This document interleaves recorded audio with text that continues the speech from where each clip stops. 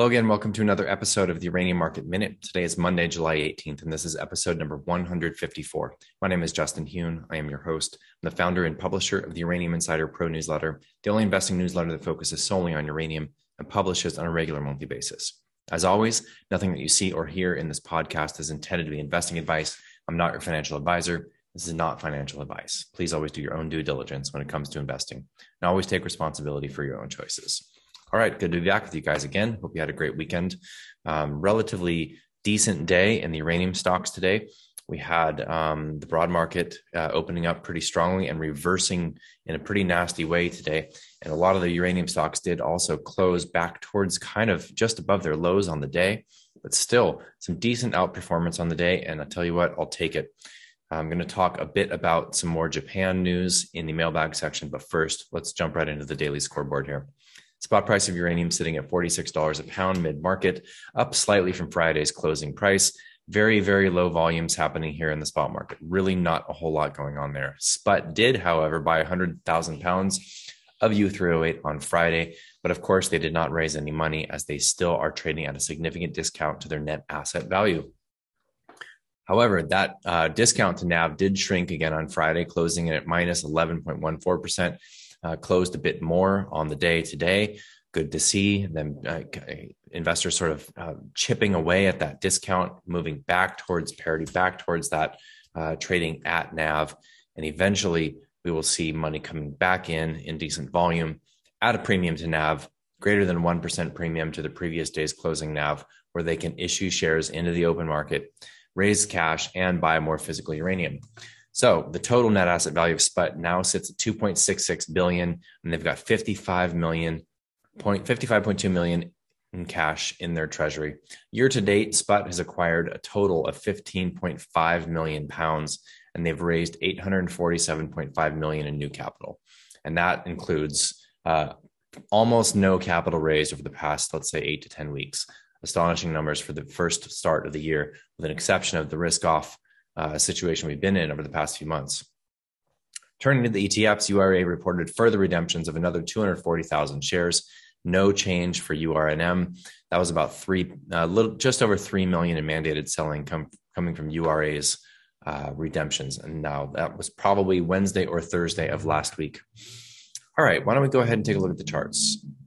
Starting off with URA, up 1.81% on the day. As I mentioned, it did pull back significantly and close near the lows of the day. However, it did gap up on the open. Volume still not there. Either way, nice to see a positive day for URA. And if we actually look at URA relative to the S&P, had a nice green candle today. We're back above that trend line in terms of performance relative to the S&P 500.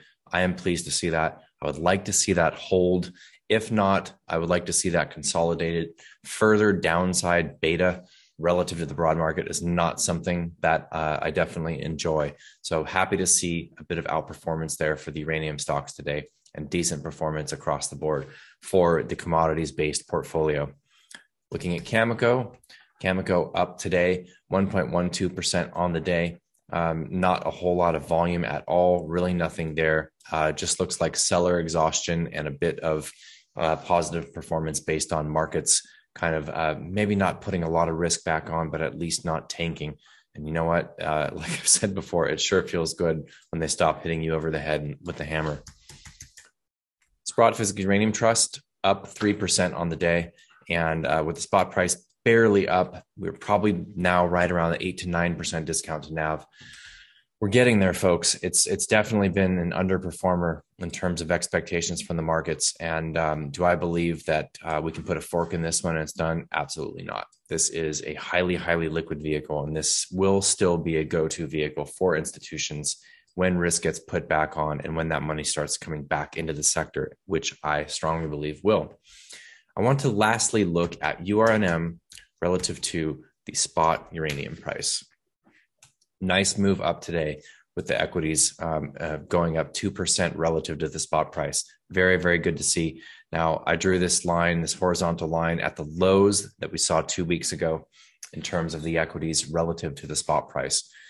and that we filled that gap back from September. And I've been highlighting that we're at or near valuations from the very beginning of the bull market for uranium, which was December 2020. We've moved up nicely since that moment a couple of weeks ago in terms of the equities performing relative to the metal. I don't see a whole lot of downside here for the metal. So the equities performance really right now is somewhat, if not largely, tied to either the broad market or the general movement of a broad basket of commodities. It actually seems to be in some days trading with most commodities when the dollar is going weaker. You'll see uranium up with a bunch of other commodities-based stocks up. The dollar pulled back pretty hard today, did bounce a bit intraday. But we've also seen uranium move with oil a bit here. So it's kind of just getting pushed around with the tides of various other correlations, commodities-based correlations, broad market-based correlations, and general just risk-off situation, which we're not quite out of yet. But I have to say, I am very pleased with how things are setting up here and how we're doing in terms of coming out of this hole and putting in a bit of basing here. I would love to see this chop sideways for a little bit longer. Honestly, I don't like V-shaped recoveries. They don't ever feel all that sustainable.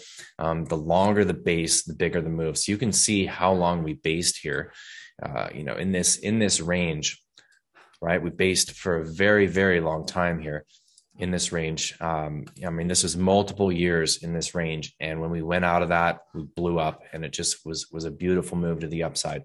So I would love to see some consolidation here and forming a base pattern over the next weeks, if not months. I'm perfectly fine with that.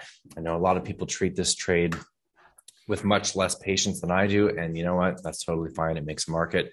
I would like to see a base. I would like to see some sideways chop, even if it means that that's frustrating for people that entered at higher levels and are just desperate to see things go back up to where they entered. I get it. That's just the way the markets work. The markets tend to deliver the most pain possible to the most number of people possible. And this market is chopping traders up. So either you're out and you're largely in cash because you believe a huge recession is coming and just trying to time the bottom, or you're on and you're holding. But the people that are trying to trade this, maybe making some small wins, shorting, and then the market turns around, they just get chopped up. It's very, very difficult to trade choppy markets. Trading is far easier when the trend is clear, whether that's clearly up or clearly down. And I admit the charts, generally speaking, across most sectors currently are at least short-term bearish. Now, if we zoom out and look at weekly charts, things don't really look all that bad in the longer term, but short-term daily charts, most of these stocks are bearish. Most of them are, the momentum is to the downside. They're trading well below even the short-term moving averages. And I'm not just talking about uranium. I'm just talking about equities in general, stocks in general. Not a whole lot of bright spots out there currently. But we like to see sellers be exhausted. We'd like to see basing patterns. We'd like to see consolidation. We'd like to see a little bit of, okay, this is a bottom now, and we've been trading sideways for a month or two, and now we have this base to launch from whenever we see that move come to the U308 market, which I definitely believe we will. Okay, mailbag section. We saw a news story come in this morning, and this came from Stephen. Stephen, I really apologize if I butcher your name here. Stapczynski. Stephen is he's the Bloomberg's Asia Energy reporter, and he puts out a lot of great stories, and he's definitely been on top of the Japanese story in terms of nuclear. He actually clarified a tweet last week that I made after hearing that Japan planned to have 9 quote unquote more reactors, and of course his story laid it out a little bit more clear. Strangely enough, Bloomberg and NukeNet both claimed that there were 9 more reactors going to be built. That obviously was not the case. What the prime minister had said is they had planned to have up to 9 reactors running throughout the winter, and they've restarted 10 reactors, which is why it's that was such a confusing headline. But 5 of those 10 reactors are currently offline for maintenance outages. And so the prime minister is wanting to restart and get some of those that have been restarted up and running and operating before the winter hits, as they are clearly seeing a huge energy crunch and hugely rising costs for all of the energy imports that Japan has to make because they just don't have the natural resources in terms of energy. So Japan has to import it. And they are certainly focusing on nuclear. Okay, this story is one that I'd like to highlight here. And I'm actually going to show this tweet thread from Stephen. And so let me go ahead and share my screen here. All right. So Japan is exploring new rules to increase nuclear power generation. The government could create an income guarantee program to promote construction of reactors. Policymakers see nuclear as a way to build energy security. He continues, Japan's effort to boost nuclear power may get a boost after the ruling party cemented its majority in an election last week. There appears to be a shift in public stance toward nuclear. The last time nuclear policy was being considered in 2014, there wasn't much public support. Okay, so that's an important point to make, right? So Stephen is stating here that the last time they're trying to shift the nuclear policy, that was 2014, and that was just a few years after Fukushima. The public did not support it. The big difference right now is the public, the majority is in support of fast tracking restarts of nuclear. Their energy costs are going through the roof. So to have the public on your side is a major important factor for any of these oftentimes political decisions when it comes to pretty much anything. Having the public in support of the decisions really is important, and that obviously has a lot of influence on what's happening in Europe and Germany in particular. There's basically some major conflict with regards to their last nuclear plants, but I'm not going to get into that today. Okay, Stephen continues here. Japan currently has no plans to build next generation nuclear reactors like SMRs, so small modular reactors. I've spoken about those in the past. If you go back through episodes of this podcast, you can find an episode that I focused on SMRs just 3 or 4 weeks ago, where I just discussed the various types of SMRs and the momentum building behind them. So Japan is one of the few countries that currently has nuclear and has in the past been pro-nuclear and currently is moving towards being again pro-nuclear, that has yet to say, hey, we're very interested in implementing these SMRs. And part of the reason might be that they have, a huge fleet that's just sitting idle. They don't really need to put a lot of money or time and effort into expanding into these new designs of SMRs, advanced nuclear. But what he's saying here is that an income guarantee program could remove some of the economic risks for utilities, help get something on the drawing board. So they're saying that this income guarantee program that he's stating in the first tweet here could potentially go towards supporting research and funding going into SMRs, development of SMRs, et cetera. That's a positive thing. While Japan's prime minister has been pushing for more nuclear restarts, the central government has little ability to speed up the process. The regulator, local governments, and time-consuming upgrades have slowed down nuclear restarts. So basically, what he's stating here is that they're looking to boost nuclear, right? And that's coming primarily from the federal government. And a lot of times the local governments can get in the way. There was actually a story a couple months back where the feds were in approval of restarting a reactor. The local government was in approval of restarting a reactor. They did all their due diligence. Any communities that are within a certain distance of that reactor, and I apologize, I think it was 50 kilometers. They had to have the community of those, the support of those local communities. They had the support of all of those, but the utility itself did not want to restart the reactor, at least not at that moment. So there's a lot of local issues that are going on here in terms of restarts for Japan. So now they're exploring new rules. Policymakers see nuclear as a way to build energy security. Yeah, that's obvious. So just to kind of put a finer point on all this, Japan continues to move in that direction. And why is that such a big deal? Why do we talk about it so much? It's because, well, SMRs are very exciting, and I do actually think they are the future of nuclear. While new nuclear buildouts are also very exciting, especially in China, because they can do it so quickly. They can knock these puppies out in 4 to 5 years, right? On budget, on time. And there's 19 under construction right now in China. And in fact, another plant just started construction today. The news came out this morning that they poured first concrete. So I believe possibly that makes it 20 under construction, and they can knock them out. But proposed new builds of large reactors in basically any other country is positive, but it's not something you can really hang your hat on. Same thing with SMRs. We're talking demand at the end of the decade, best case scenario, unless these things really get fast tracked. But even then, best case scenario, we're talking 2027, 2028 for SMRs, right? And that's really something where we wouldn't model that into our own demand forecast. That would be end of the decade at the soonest, right? But Japan, these reactors are already there.